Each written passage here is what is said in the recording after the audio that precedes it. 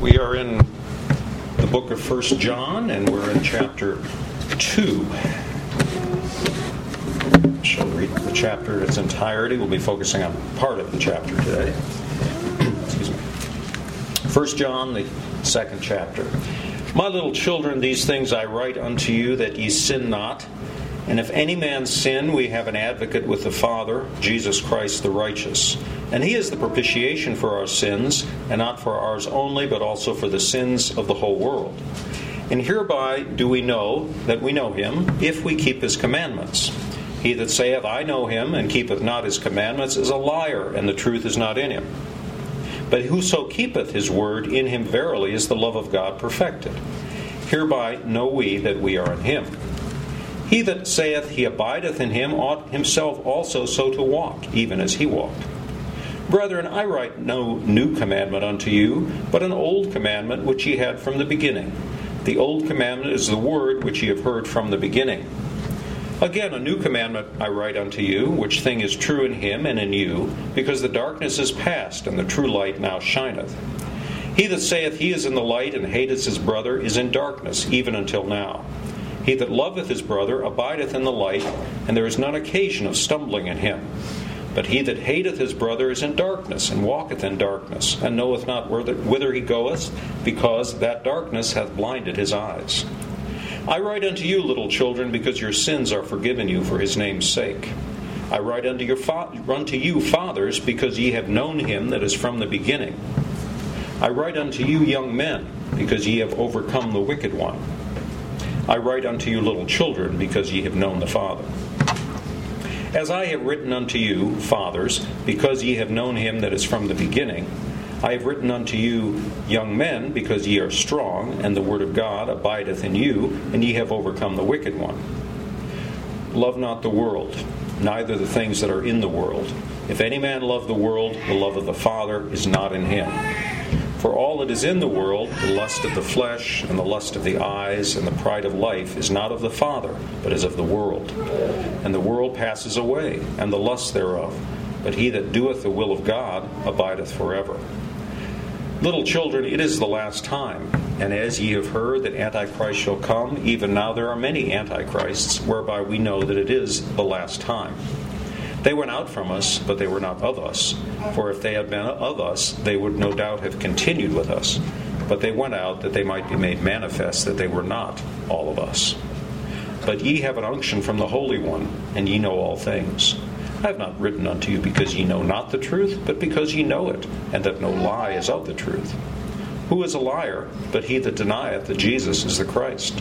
He is Antichrist that denieth the Father and the Son. Whosoever denieth the Son, the same hath not the Father. But he that acknowledges the Son hath the Father also. Let that therefore abide in you which ye have heard from the beginning. If that which ye have heard from the beginning shall remain in you, ye also shall continue in the Son and in the Father. And this is the promise that he has promised us, even eternal life. These things have I written unto you concerning them that seduce you. But the anointing which ye have received of him abideth in you, and ye need not that any man teach you, but as the same anointing teaches you of all things, and is truth, and is no lie, and even as it hath taught you, ye shall abide in him. And now, little children, abide in him, that when he shall appear, we may have confidence, and not be ashamed before him at his coming.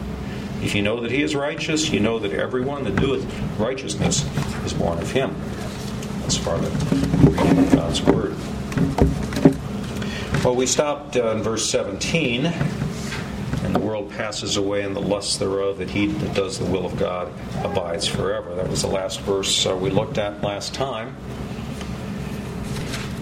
And just to comment a little further on it, it's easy to think, well, the world will exist forever.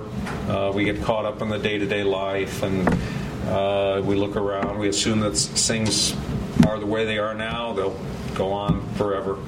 But John is reminding us the world will not last forever. The present evil system that is opposed to God is passing away, as he says. So we shouldn't love the world system because it is both opposed to God and because it won't last forever.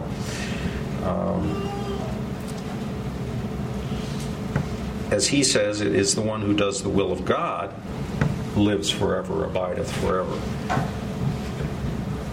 That doesn't mean that our obedience earns us eternal life, but it does mean that it's the perfect obedience of Christ, which is imputed to us by faith in Him, that provides eternal life for us.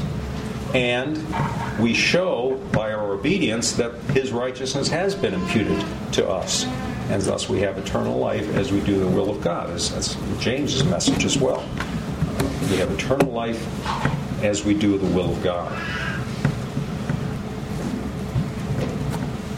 Now in verse 18 where he says, little children, it is the last time. He's not just talking to children here. It has a universal application.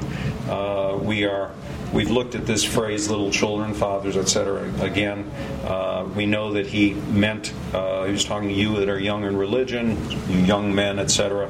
But it's also a universal, little children. We are the children of God. And I think that's more what he means here. What does he mean it's the last time? He wrote this 2,000 years ago. How can that be the last time? Well, what ended 2,000 years ago? What world ended 2,000 years ago? The whole life of the Jewish system, the sacramental system, the whole Old Testament system died 2,000 years ago. And this was the end of the world to the believing Jews, because that represented God. You know, in a sense, when the Romans in 68 to 70 A.D. destroyed Jerusalem and destroyed the temple, in a sense, the Jews thought that was the death of God, basically. How are we going to worship God? We have to worship Him in the temple. We have no temple to worship Him in. So that's the last time that it came to an end. And it happened shortly after, as far as we know, when John wrote this. It's coming upon you, the sign of the last time. And he says in 18, it's the last time, and here's the sign of the last time. As you have heard that Antichrist shall come, even now there are many Antichrists, whereby we know it is the last time. Many that oppose the doctrine of Christ. Many oppose Christ's kingdom. Now, interestingly enough, the word Antichrist is only used in the epistles of John. It's not found anywhere else. It's not even found in the book of Daniel or Revelation, the word Antichrist. The description of Antichrist certainly is, but not the specific word. It's found in 1 John 2:18.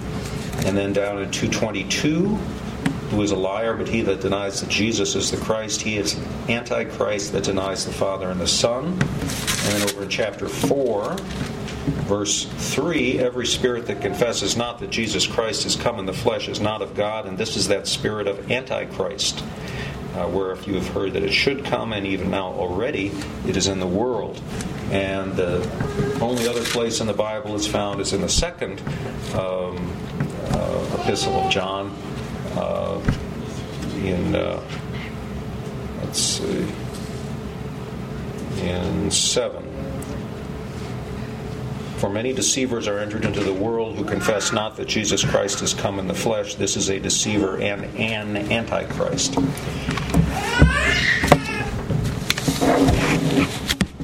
The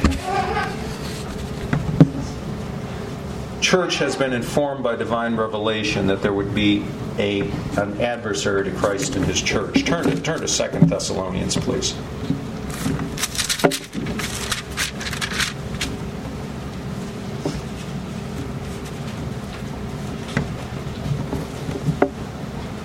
In 2 Thessalonians chapter 2, beginning in verse 7. For the mystery of iniquity doth already work, only he who now letteth will let until he be taken out of the way, and then shall that wicked be revealed, whom the Lord shall consume with the spirit of his mouth, and shall destroy with the brightness of his coming. Even him whose coming is after the working of Satan, with all power and signs and lying wonders, and with all deceivableness of unrighteousness in them that perish, because they receive not the love of the truth, that they might be saved. So here's a divine revelation that there's going to be an adversary to Christ in his church, and there are many forerunners of the great Antichrist, because he said even now there are many antichrists. The mystery of iniquity already works, as we just read. And we know in Matthew 24, Jesus said there will be false Christs and false prophets that will show great signs and wonders, insomuch that if it were possible, that they shall deceive the very elect. If it were possible to deceive the elect, these false Christs and false prophets will do miracles. They will appear to heal people. They'll do all sorts of miracles that if we didn't have the faith that we have been given in Christ Jesus, we would be deceived as well, because they will convince the world. They, as John says, going back to 1 John.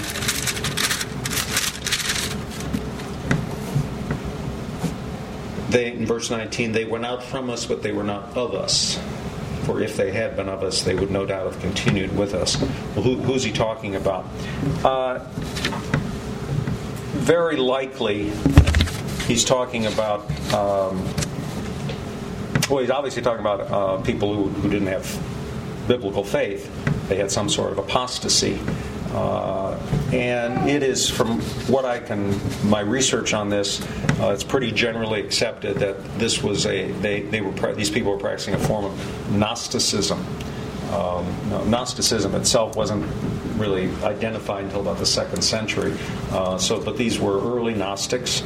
What is Gnosticism? The belief that there is a secret body of knowledge that will bring you to God, but it's only known, or however they define God, but it's only known to a select elite group. And you have to go through rituals and have to be basically approved by the controllers of the secret knowledge to be allowed in to learn this secret knowledge. Masons are a form of Gnosticism. Now you might say, well, Masons, they're just like Rotary Club. Well, in the United States, Masons do a lot of, quote, good works. Most Masons only make it to as high as the 3rd degree, which is, well, there are 32 degrees, as I recall, and 33, thank you, in the Masonic order. And then you can go to the York Rite or the Scottish Rite, which is even more bizarre. And so that's an example of Gnosticism. Cults are an example of Gnosticism. Another example of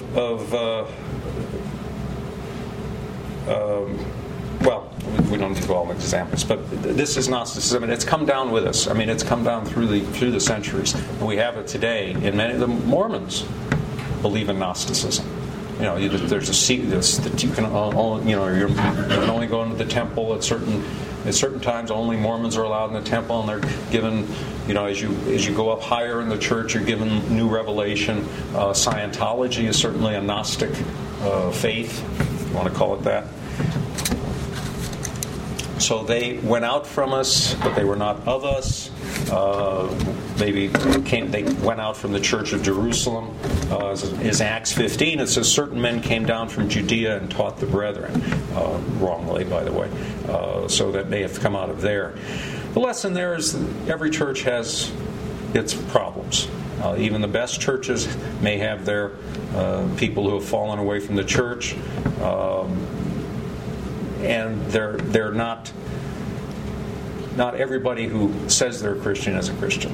That's what it boils down to. But they will eventually show their true faith.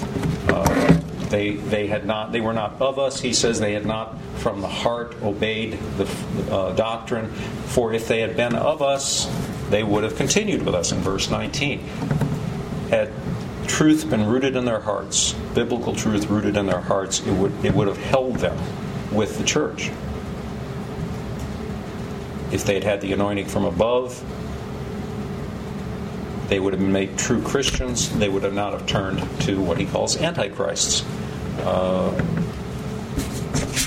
So we can say that those who, we've all known backsliders, quote, who leave the faith, eventually, once we're in the church, have left. That simply shows they were never part of the church to begin with.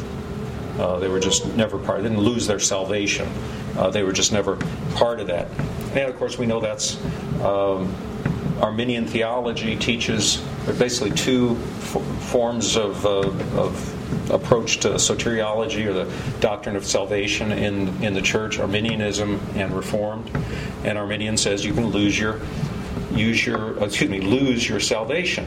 Reformed theology teaches that those who have saving faith will always have it, persevere, never lose their salvation. We will waver sometimes. Sometimes we're doing well, and sometimes we're not doing so well.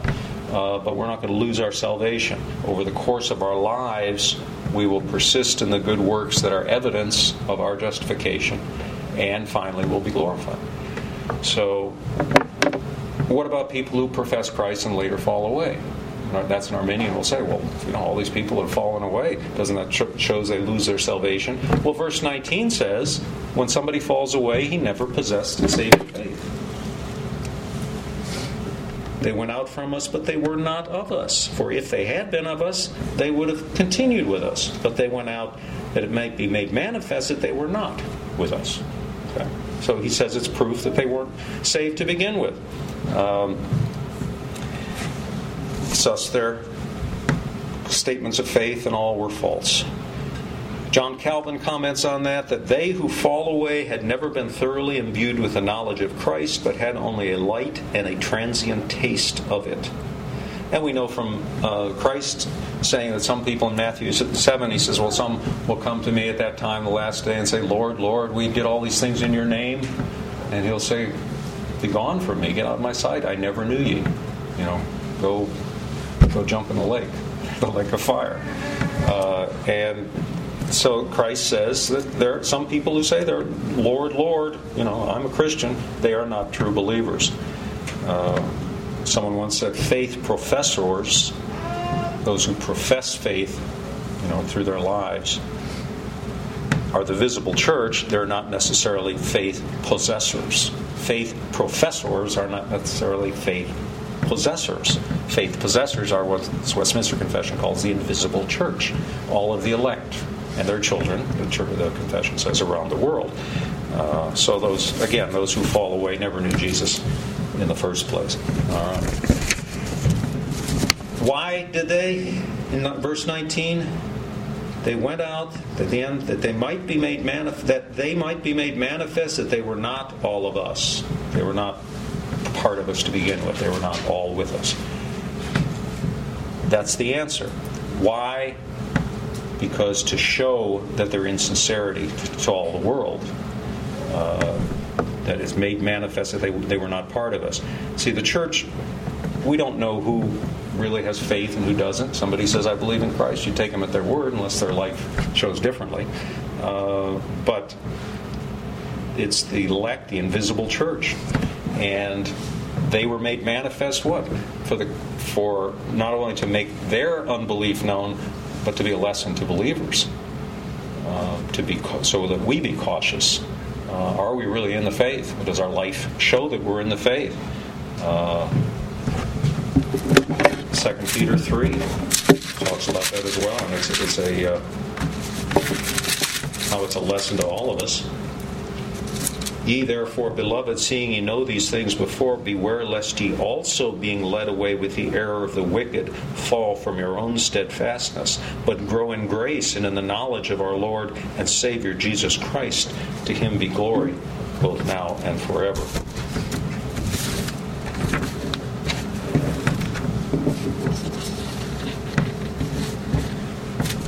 Getting back to 1 John. We're looking at verse 20. But ye have an unction from the Holy One, and ye know all things. Really? We know everything. And he says here, you know all things. And later on he says, you don't need a teacher. In 27, you need not that any man teach you. Well, we know everything, so we don't need a teacher. Well, we'll get to that in a minute. Obviously, John is a teacher, and he's teaching them. So does it mean that we don't need a teacher? No, it doesn't mean that. Not literally. But anyway, we'll get to that in a minute. But here he says, but ye have an unction from the Holy One, and you know all things. He's encouraging them the assurance of their stability. True Christians are the anointed ones.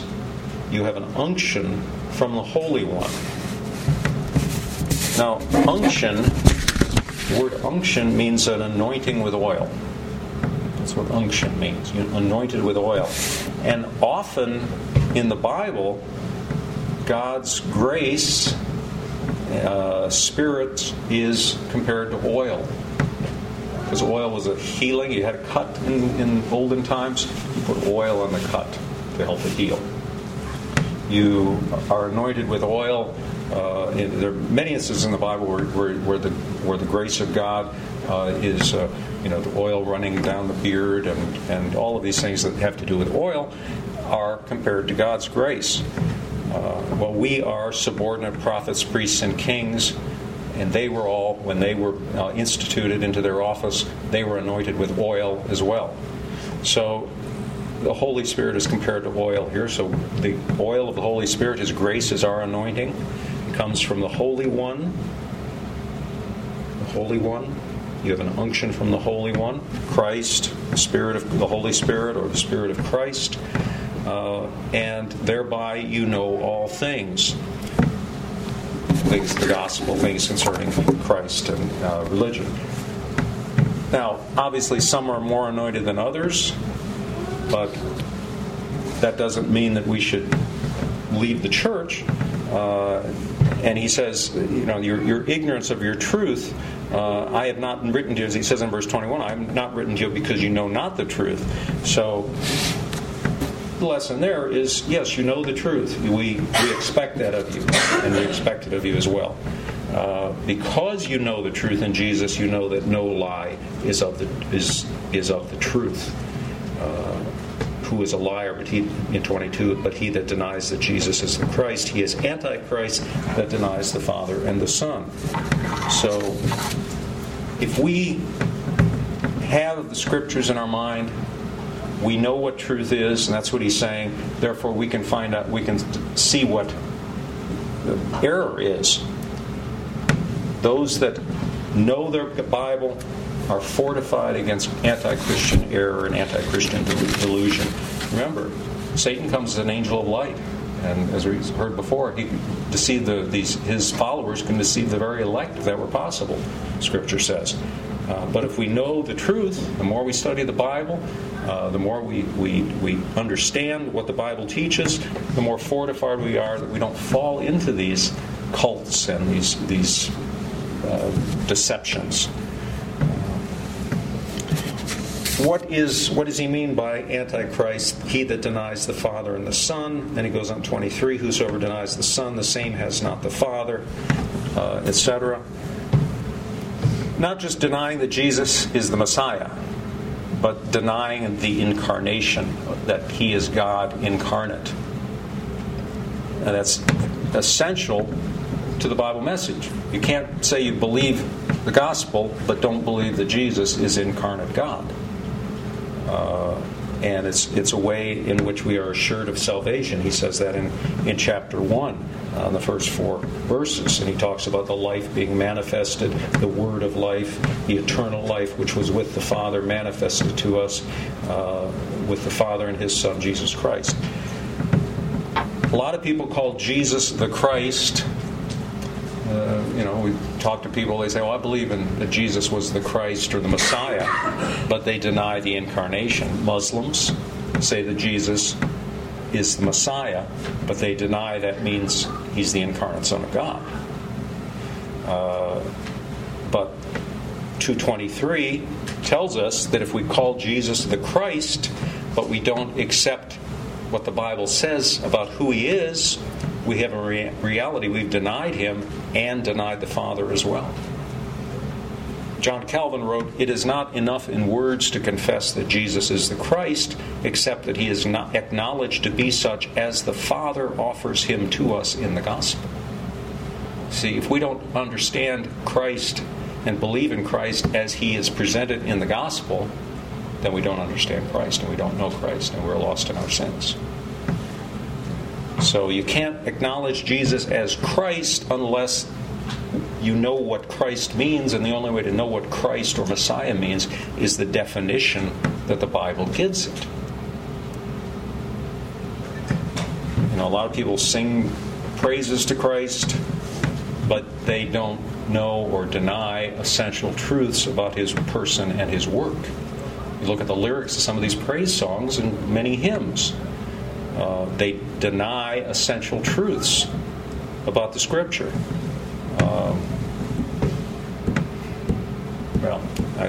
A thought just passed me. I did, trying to remember that research I did some time ago, and I remember telling Keith about that, and I'm trying to remember, now I'm forgetting what it was. I looked at the lyrics of hymns, and do you happen to recall what my conclusion was? I'm losing it.